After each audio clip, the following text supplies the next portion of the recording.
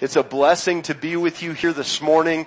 As Bill said, my name is Jeff, and I've been the lead pastor of Revive AV Christian Fellowship in Lancaster for the past 3.5 years, and I'm kind of in transition right now. We raised up a lead pastor in my stead to pastor Revive AV House Church. We had run upon some financial difficulties over this last year, and through that process, a group of folks kind of brought that church into a house church, and I went into transition, kind of helping that church to get on its feet. And I really wanted to share some praise reports with you here this morning, because I know sometimes when you've invested in a ministry and you kind of have a vision and understanding of where that's supposed to go, and it doesn't go in that direction, there can be a sense of disappointment. I know for me and my family, there's been that sense of disappointment, but in that, we've begun to see what God was doing. That sometimes we kind of plan out what our target is going to be, and we begin to work in that direction, but by God's grace, He steers us to where He really wants us to be, and that's exactly what He's done, and we begun to see why it is and how it is that He's been working in that way. So I wanted to share with you that first of all, this last year, 2018, there were actually two sisters that came to our church. They were both alcoholics. They gave their lives to Christ. We baptized them, and they're still in our home fellowship today. So that's an awesome and praiseworthy thing that happened in 2018. Absolutely. So that's been pretty cool to see God delivering them from their alcoholism and giving them a new life and a new heart. But one of the things we began to look at as we actually were blessed with a building over the last couple years, but eventually couldn't begin paying for some of the bills that were there, was we realized that we had an incredible opportunity to multiply what God has given us in a unique way. And you think about the parable of the talents. For those of you who don't know the parable, Jesus talks about this administrator who looks at some of his workers and he says, I'm going to give you this many talents, I'm going to give this person that many, and then finally the third person a specific allotted amount as well. And eventually, when these workers come back, he rewards them for the multiplication of their talents. And it didn't matter if they went from 1 to 6,000 or 1 to 10. He really just rewards them for building interest upon what it is that he gave them. And as we began to think about what God had given us in this building and with some of the resources around us, we had entered into a sponsorship of a church plant in our area to Nigerian refugees. And their pastor had fallen upon some hard times as well and wasn't able to get refugee status. And so we began praying with him, and we actually sent him back last August to begin an orphanage in Nigeria. Now, the thing about that is, some of you might not know, but Nigeria is the second most orphaned country in the entire world. So right now there are 12.5 million orphans in Nigeria. 12.5 million. If you include those who are at risk of being orphaned right now, it's 17.5 million. Think about all of those children without parents.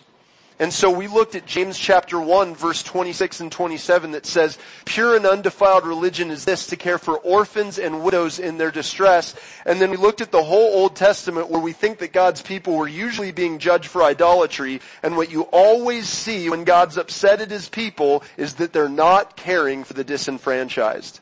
They're not caring for the orphan, the widow, and the poor amongst them. And so God really burned our heart for these orphans in Nigeria, and it just so happens that we had a connection with this refugee. And as we looked at the resources God had given us, we realized that we could sell the property that we had been blessed with and literally outright fund an orphanage and support it without any other sponsorship for 5 years. And so that is what we're in the process of doing right now, is sponsoring this orphanage, fully funding it, and going and purchasing the land for it to be established by 2020. So that's also something worth praising God for. Also, we became the first church in Southern Baptist known history, and I say known history because I'm sure the Lord was already doing some stuff that we just didn't know about, but the first Southern Baptist church in known history to target the unreached people group, unengaged people group actually, in Lebanon called the Lebanese Druze. And so this time last year, we were in Lebanon helping to bring the gospel to these Druze people, and we actually met the very first Druze pastor that I think has existed in maybe all of human history.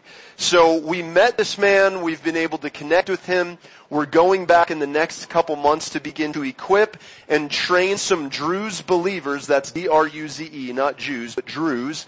We're going to be able to equip them and empower them and also support them with the finances from the property that we inherited so that they can continue to bring the gospel to this unengaged people group. So that's also worth praising and honoring God about.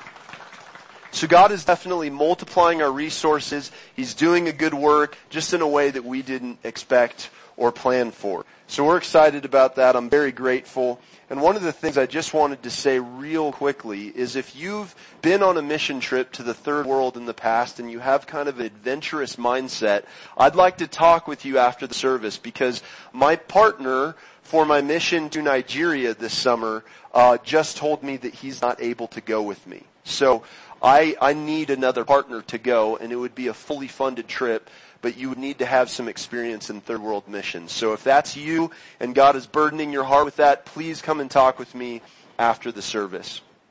With that said, guys, I am honored to be with you here this morning to wrap up your study series in 2 Timothy. So I know we're actually in 2 Timothy chapter 4, starting in verse 5. If you have your Bibles, I'd encourage you to take them out. If you don't, I'm sure the scripture will be on the screen here, but we're going to finish out the 4th chapter of 2 Timothy, starting in verse 5, working through to verse 22. And the title for our sermon this morning is Endure to the End. Endure to the End. Kind of fitting for the fact that we are here coming upon Good Friday, and also in light of the song that was shared by Julie earlier. So our sermon title is Endure to the End, and we will begin with reading the Word of God in 2 Timothy chapter 4, verse 5. And this is what the Lord says in His Scripture. It says, "As for you, always be sober-minded. Endure suffering. Do the work of an evangelist. Fulfill your ministry. For I am already being poured out as a drink offering, and the time of my departure has come. I have fought the good fight. I have finished the race. I have kept the faith.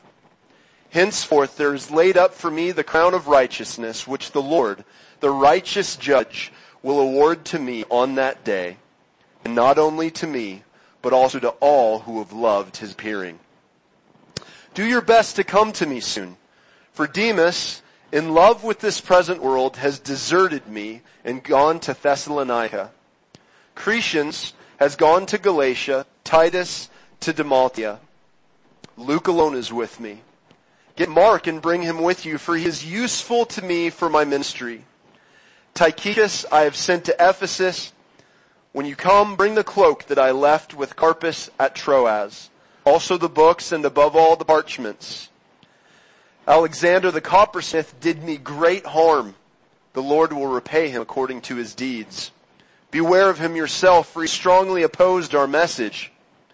At my first offense, no one came to stand by me, but all deserted me. May it not be charged against them.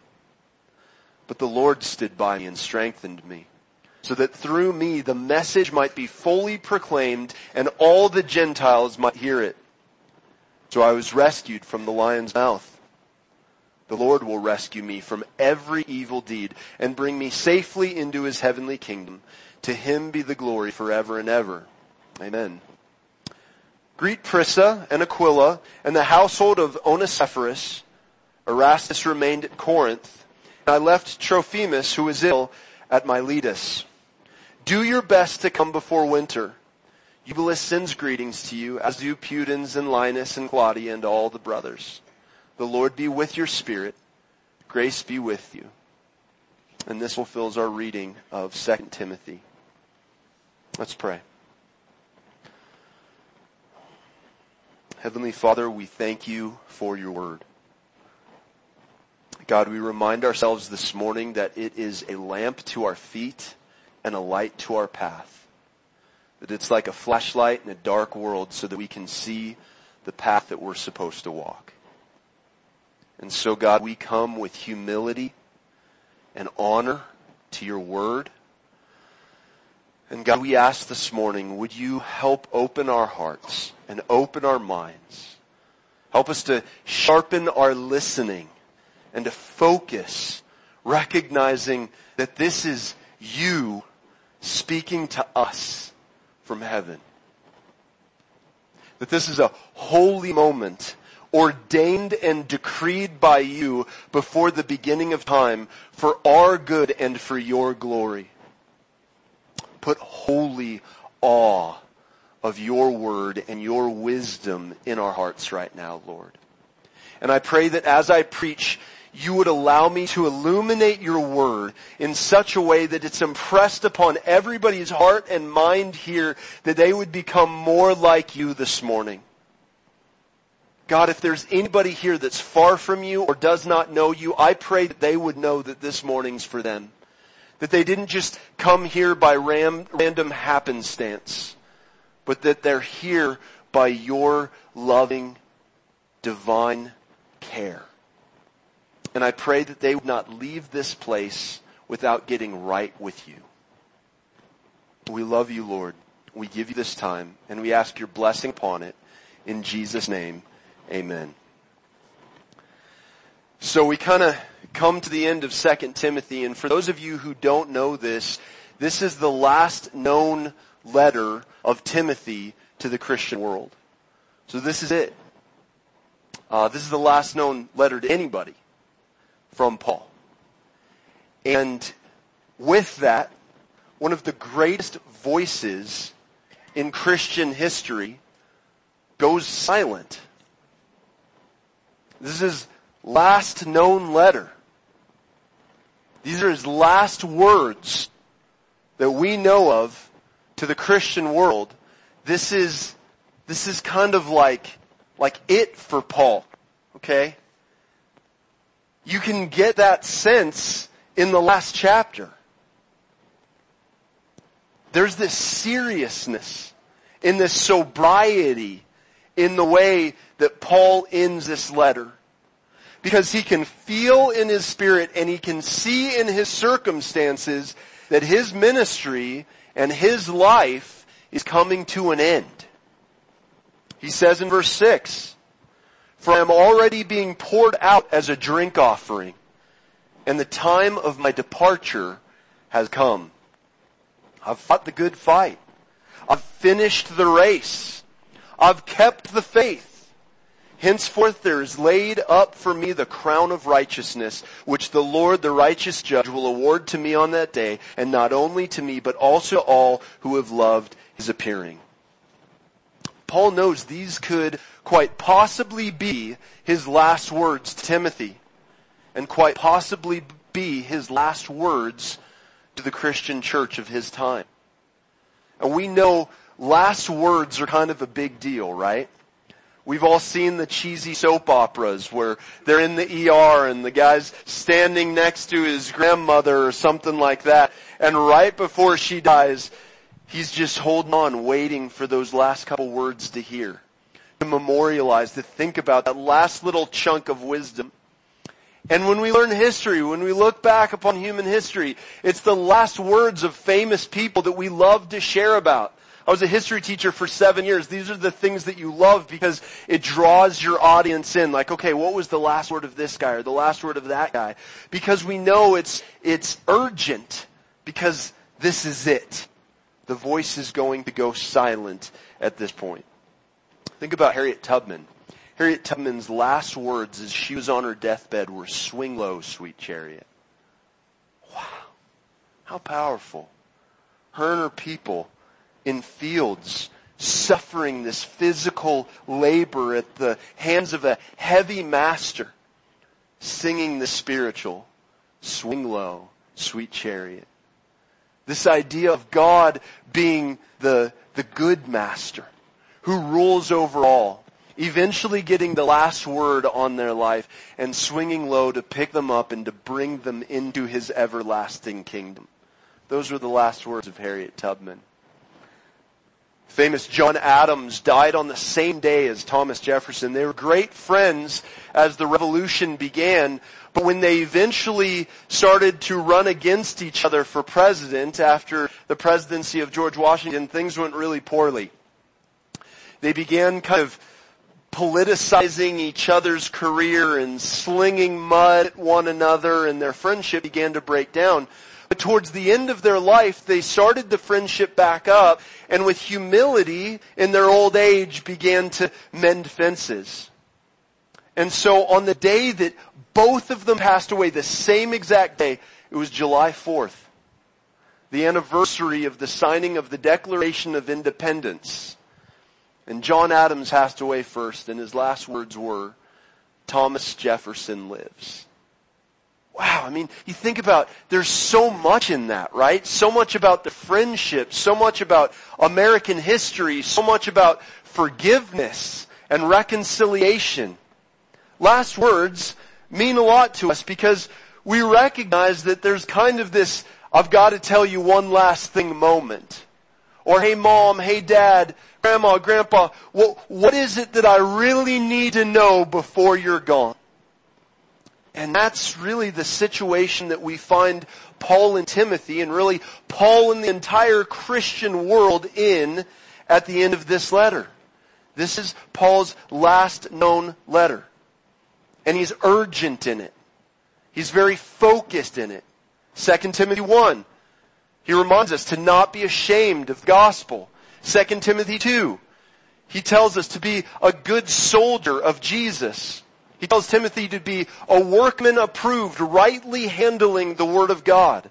2 Timothy 3, he reminds Timothy, and by proxy us, that in the last days, which Paul believed began at the crucifixion and resurrection of Jesus Christ, that in the last days there will be increased difficulty. And we know he's talking about the time Timothy's in, because he's telling him, like, right now is this time when it's going to happen. So he's kind of delineating between the last days, which we've been in for 2,000 years, and then the end times, okay? So he reminds them that in these last days, which we're in right now, there will be increased difficulty. So he says that he needs to remember the value of the Word of God, that it's truly inspired and profitable for teaching and correction and for instruction in righteousness, so that the person of God may be complete, thoroughly equipped for every good work. And then we get to chapter 4, the very end, where we're at this morning. And this is it. This is the last time we're going to hear from this giant of faith. The final chapter of the final epistle of the most prolific biblical writer in human history. And he charges Timothy here at the end on two aspects of his faith. First of all, his preaching of God's word. And secondly, which we'll focus on this morning, his perseverance or endurance as a minister. His perseverance or endurance as a minister. And when I say minister, you might check out. You might go, well, that's not me. Pastor Bill needs to hear this message. But we are called ambassadors of the gospel. Every single one of us. A holy priesthood. A holy nation. And the whole Reformation that our forefathers of faith went through in the 16th century was to emphasize that. The priesthood of all believers. That we're all ministers of His word. And we are all called to share the gospel. Amen? Amen. And so his perseverance as a minister. It's really on that second charge of Paul to Timothy that I want to focus on this morning. Talking about enduring to the end. And we have to ask ourselves, what do we mean by endurance here? What does Paul mean by endurance or perseverance, right? Because we all have different ideas of what enduring can look like. Some of us, endurance just means we make it there, right? Like, hey, you're just lucky that I showed up, okay? That's what enduring and persevering looks like to some of us. My daughter and I, we run competitively. So we'll do 5Ks, 8Ks. I've done a Spartan race. I'm looking forward to the next Spartan race I'm going to do with a friend of mine in October. And there's two types of runners. I've kind of noticed this over time. One type of runner just says, my goal is to finish. Okay? My goal is to actually make it there. And I respect that. But there's another type of runner, and it's the kind that wants to finish with a medal around their neck, right? And I'm somewhere in between the two, depending on how healthy I am at the moment, right? But there's two types of runners, and Paul here throughout 2 Timothy has told us that he's a runner, that he's running to finish the race. And it's easy for us to just kind of think he just wants us to get to the end. But here Paul tells us what type of runner he is and what type of runner God is expecting us to be. So Paul gives us his own definition of perseverance and endurance here in 2 Timothy chapter 4 verse 5. He says, "As for you, always be sober-minded. Endure suffering. Do the work of an evangelist. Fulfill your ministry." There's Paul's definition. It doesn't sound like just being bedraggled and tired and dehydrated making it to the end, right? So let's look at that. Always be sober-minded. When you look at what Paul is saying here in kind of the original language, he's saying, let the entirety of your life be one of sobriety. Your whole life, you should be sober-minded. And it's interesting because the word sober-minded here, it's really a metaphor.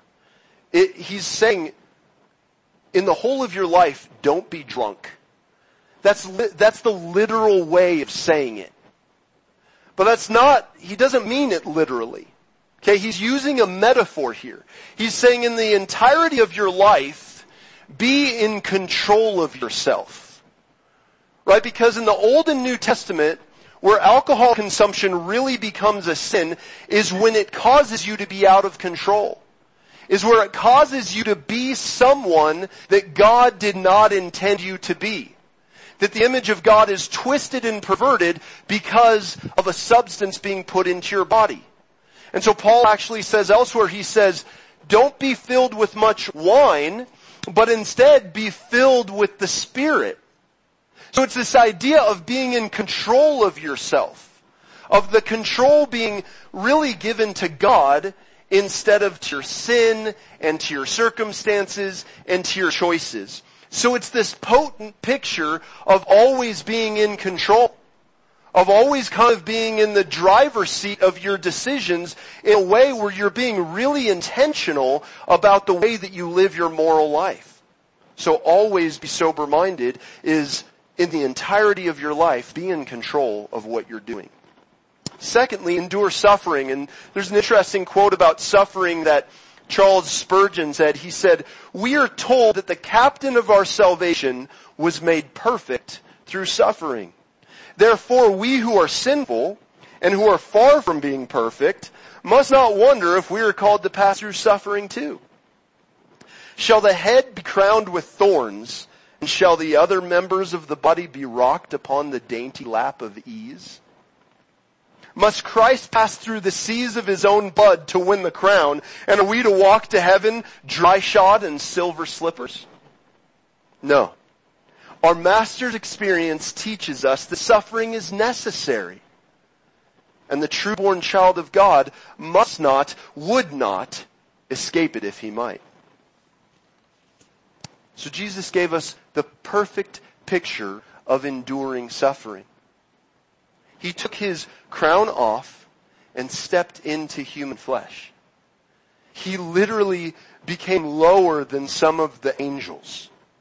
The King of Kings, the Lord of Lords, the always existent one, became incarnate, became a man, was born to an impoverished family in the little town of Bethlehem, after his mom had ridden on donkey back for over 20 miles.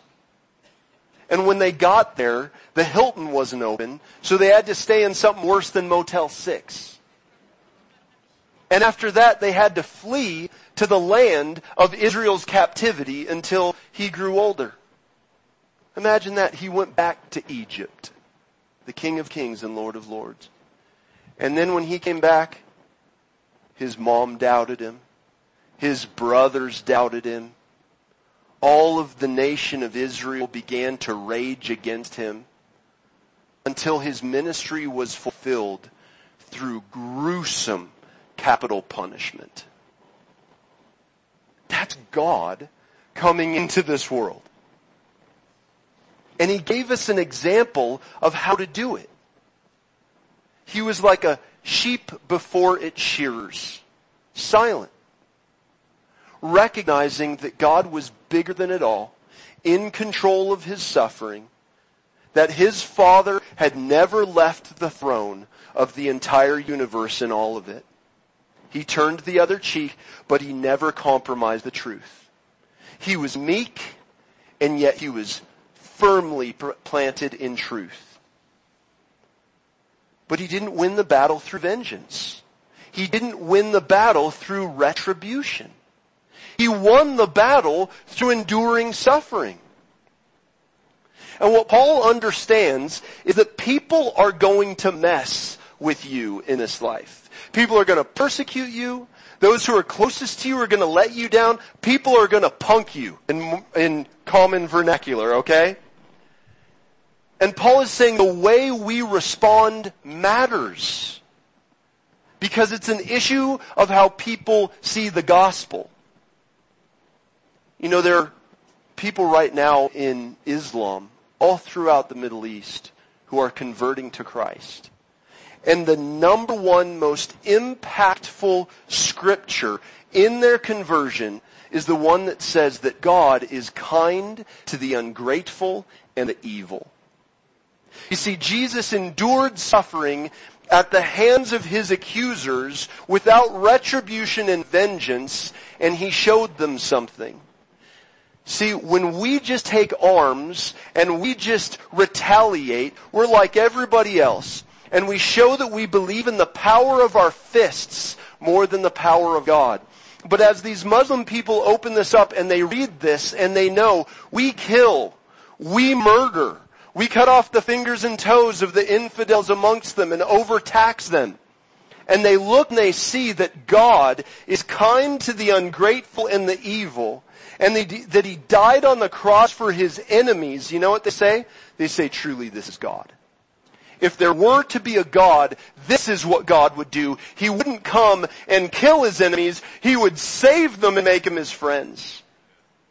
And so through the enduring of suffering of Jesus Christ, we see a picture of how we are supposed to display the power and the glory of God through the gospel. And Scripture gives us a lot of examples of this. Paul tells us not to return evil with evil, but to return evil with good. And it has this reverse effect where people expect you to be a jerk to them, but when you return it with love, it like sets them on tilt, right? And now they're like, oh, I gotta watch and listen. What's going on here? Jesus says, turn the other cheek. When someone asks you for your cloak, give them another one. The whole idea of going the extra mile comes from Jesus. Jesus said if a Roman soldier asks you to carry his gear for a mile, carry it an extra mile. God, this principle of enduring suffering in the face of opposition has turned the modern world on its head. It's where Gandhi got his idea of nonviolence. It's where Martin Luther King Jr. got his idea of activism. And look at what they did to change the world. And Malcolm X, who had the opposite idea, at the end of his life repented and said that they did it the right way. It's upside down to us, but when you think about it, it shows the wisdom of God. It shows that God gets a deeper understanding of how things are won, and how victory is had, and how truth is exalted. So he says, always be in control of yourself, endure suffering like Jesus did, and then thirdly, work as an evangelist. And I love this because, you know, Paul just messes up our sensibilities about the gifts of the Holy Spirit right here. And like the ordinances and all that sort of stuff. He tells Timothy, who has been sent to Ephesus to do what? To be a pastor. To be an elder. He's sending Timothy here and he says, hey, Timothy, do the work of an evangelist. And it just scandalizes our sensibility of giftedness here, right? Because we like to be like, well, that guy's a missionary, but I'm not.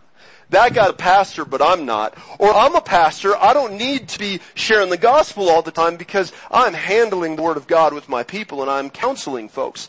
But here he looks at what was at least temporarily the senior pastor of Ephesus at the time, and he says, do the work of an evangelist. He doesn't say be an evangelist. He doesn't say center all of your time and all of your efforts on evangelism. That would have caused him to function outside of his gifting all the time and it wouldn't have blessed the church. But he's saying while you function in your giftedness, while you do the thing you know that God made you to do by the power of the Holy Spirit, don't neglect to share the gospel with others. Oh, I just love it.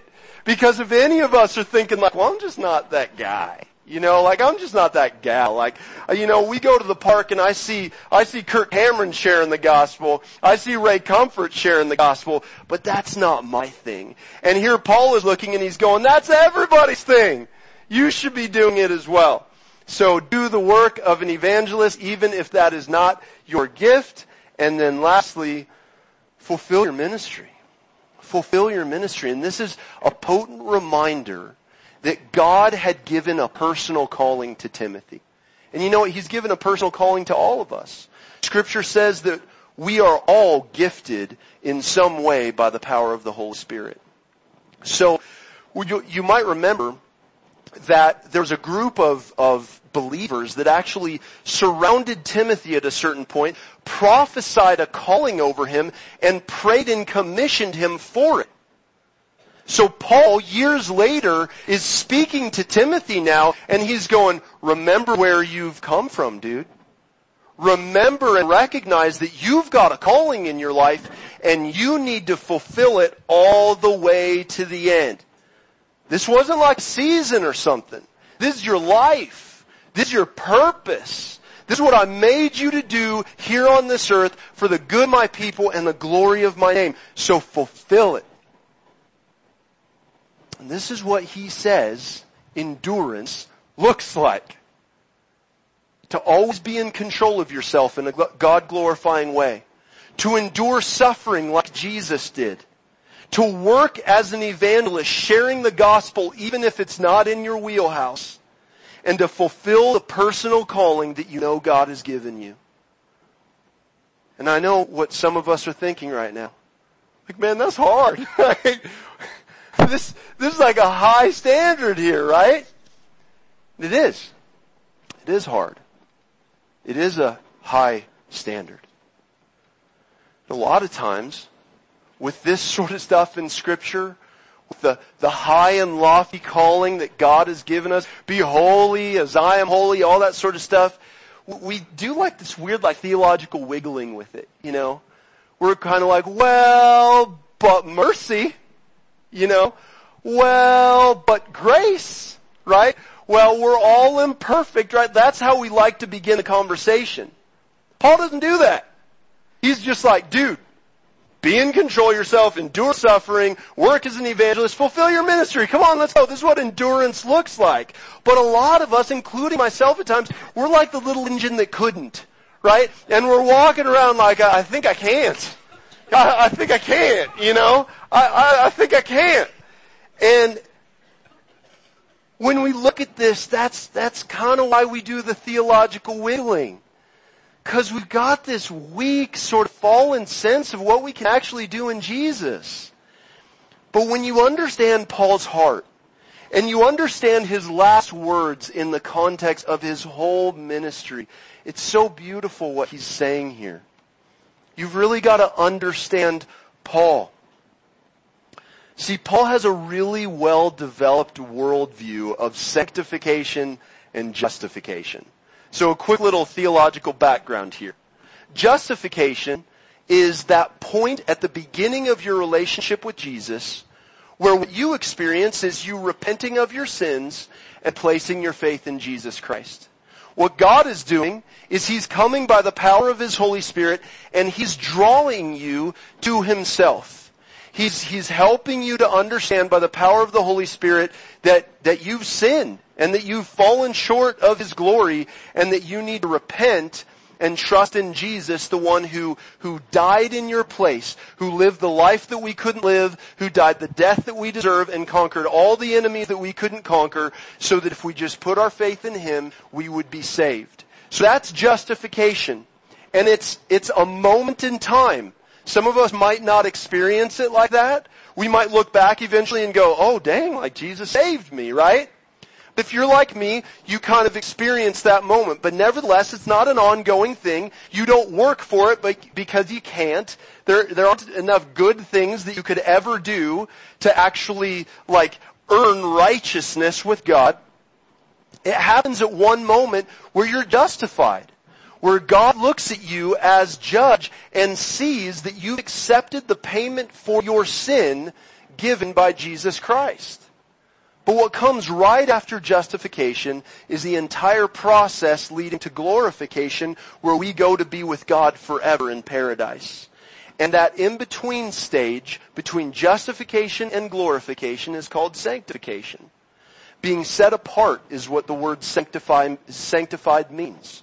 So while we're justified, there's this whole life that we live with Jesus to become more like him, where his Spirit is working in us to give us new desires and a new heart, and he's using his word to shape our desires.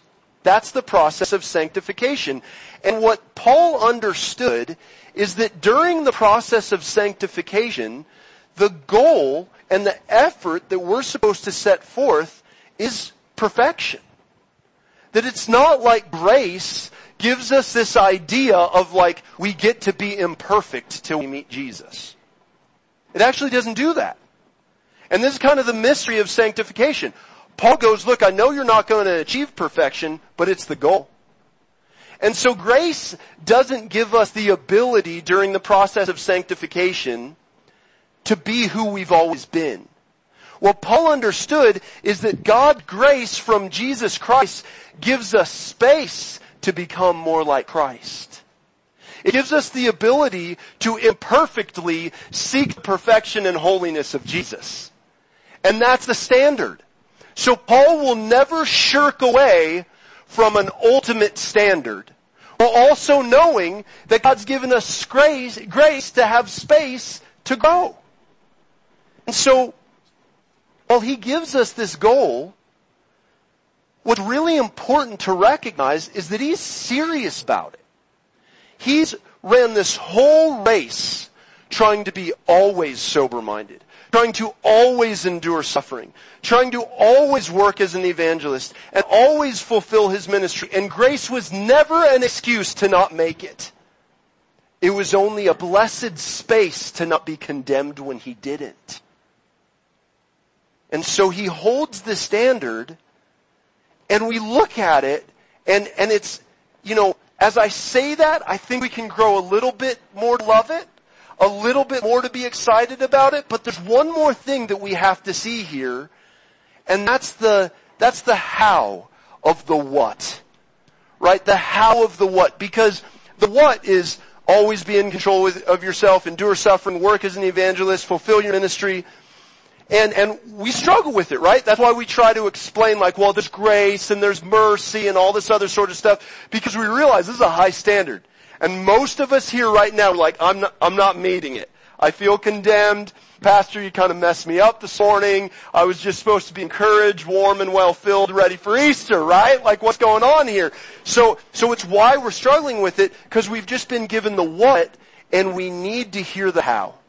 And the cool thing is that Paul tells us the how here, and he showed us the how for his entire ministry. So that's what I want to finish up here, because we've seen the what, and some of us might be going, I get the standard, man, I get what you're even saying about grace, but I've been with Jesus for 50 years and it's not working out the way that I had planned, right? So we've got to look at the how. We've got to remind ourselves of how Paul persevered this way in the race to the end, not to just come to the end and be I made it, but to come to the end and get a crown, right? To come to the end and actually be a victor. So, while we collectively groan inside sometimes when these standards are brought before us, Paul reminds us of the how in the rest of his text. And I want you to remember this acronym so that you can remember the how that Paul is talking about here as well. The acronym is SET. S-E-T. So go ahead and write down SET. Paul wants us to be set like he was. Think about in a race. It's ready, what, go. Ready, good. Ready, right? So set means you're in the position to actually run well. And that's what we're talking about this morning. How do we get in position to run well? Paul wants us to be set, and you find this acronym actually in our text. I don't think he intended it to be there, but perhaps the divine author of the text wanted it in some way, shape, form. But first, the S, he was strengthened by the Holy Spirit. He was strengthened by the Holy Spirit. He was not doing this in his own strength. And he tells all the churches that in every epistle that he writes, that it's God's grace strengthening him. You see it in verse 17. As he's talking about everything that he's gone through, he says, "But the Lord stood by me and strengthened me, so that through me the message might be fully proclaimed and all the Gentiles might hear it. So I was rescued from the lion's mouth." This is really similar to what he said in other texts where he says, I worked harder than everybody else. 2 Corinthians, right? I worked harder than everybody. But not me, Christ in me. We sang about it this morning, right? Not me, Christ in me. And see, this is where his developed understanding of sanctification comes in. See, in justification, Paul would argue that man is largely passive. He's depraved, and as he is repenting and placing faith in God, it's a gift of God's drawing. The person isn't doing it against his will, but couldn't do it without God completely causing the thing to happen, right? So it's God who saves us in totality. But then in sanctification, you can see him putting more of the onus on the believer, because he's going, man, you've got the Holy Spirit in you now. Your heart's being changed and transformed. And yet, at the same time, he sees sanctification as a grace. He sees it as something you can't really grow to be more like Jesus on your own. You can't do it in the flesh. You can't muster enough strength.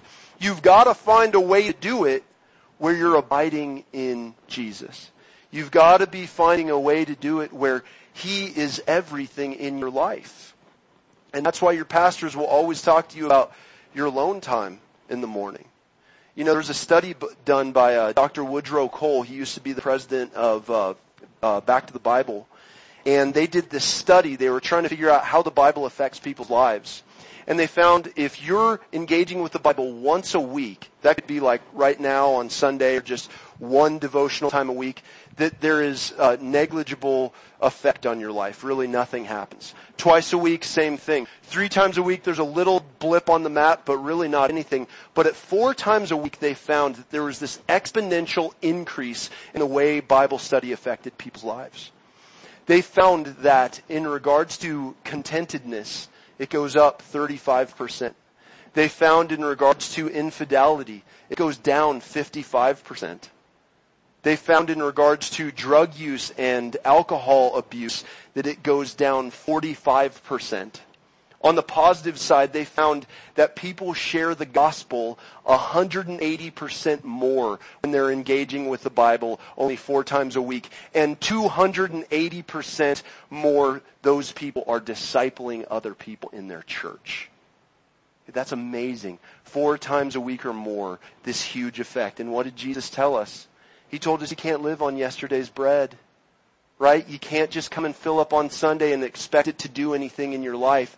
He showed us that we need our daily bread. We need to come to him every day, allowing his word to soak into our hearts, to allow us to repent and place our faith in him every single day.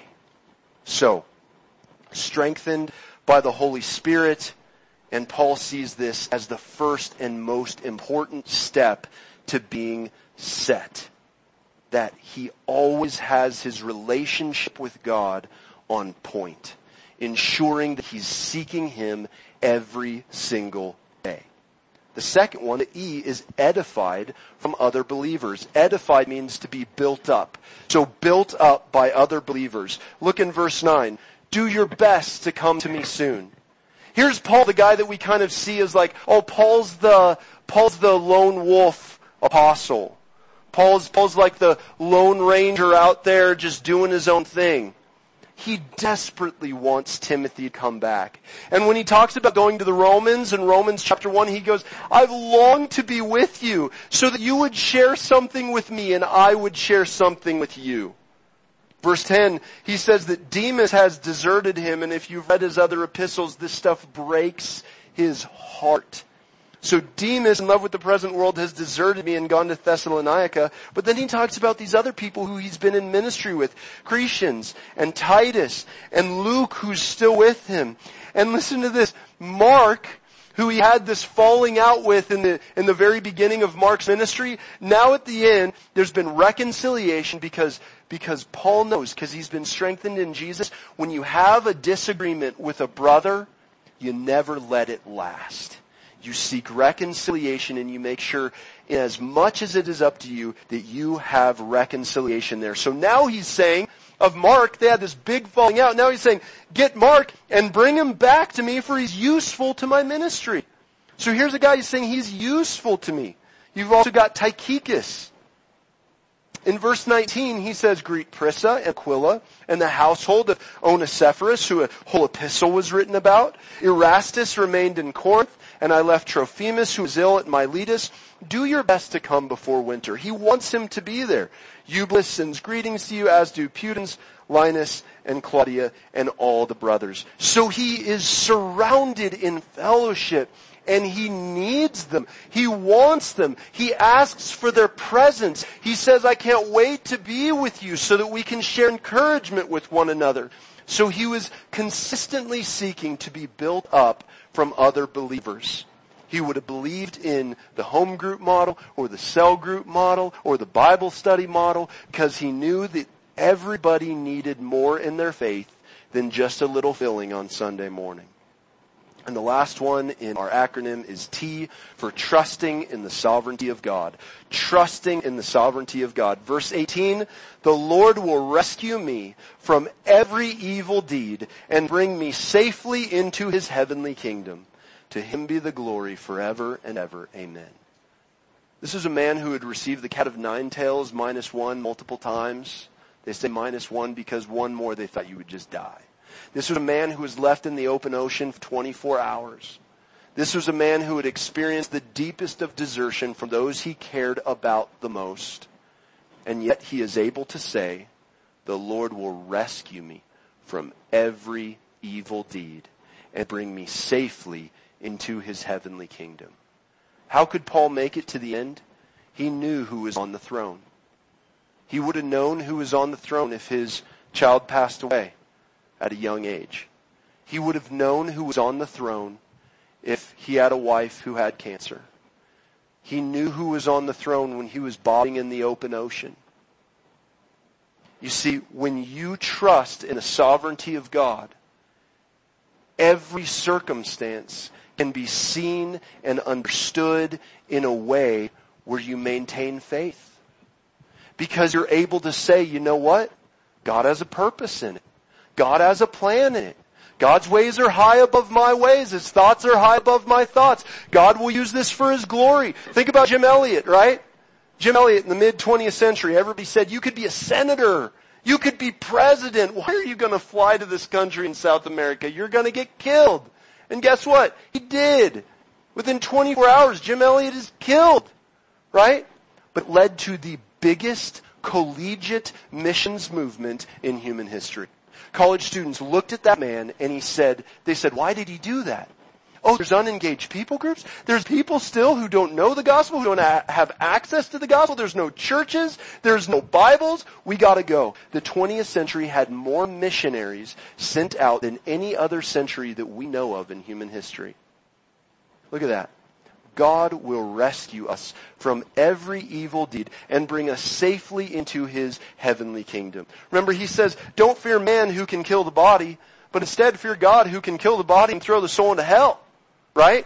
What he's saying here is when you fear God, you'll begin to recognize, well, he's over all and he'll use it in some miraculous way for his glory and our good. But even if I'm like taken out at 15, because I've trusted in Jesus, I'll get safe to the final destination.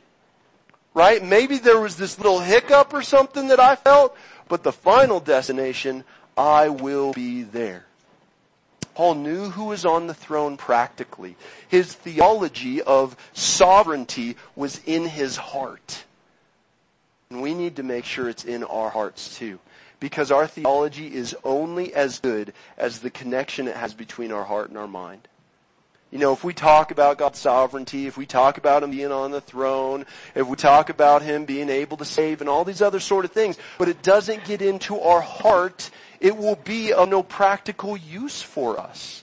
And many are in that place. Many of us, we go home and we grumble and we squirm under the weight and we wave our fist at God. I know I have in the last 6 months.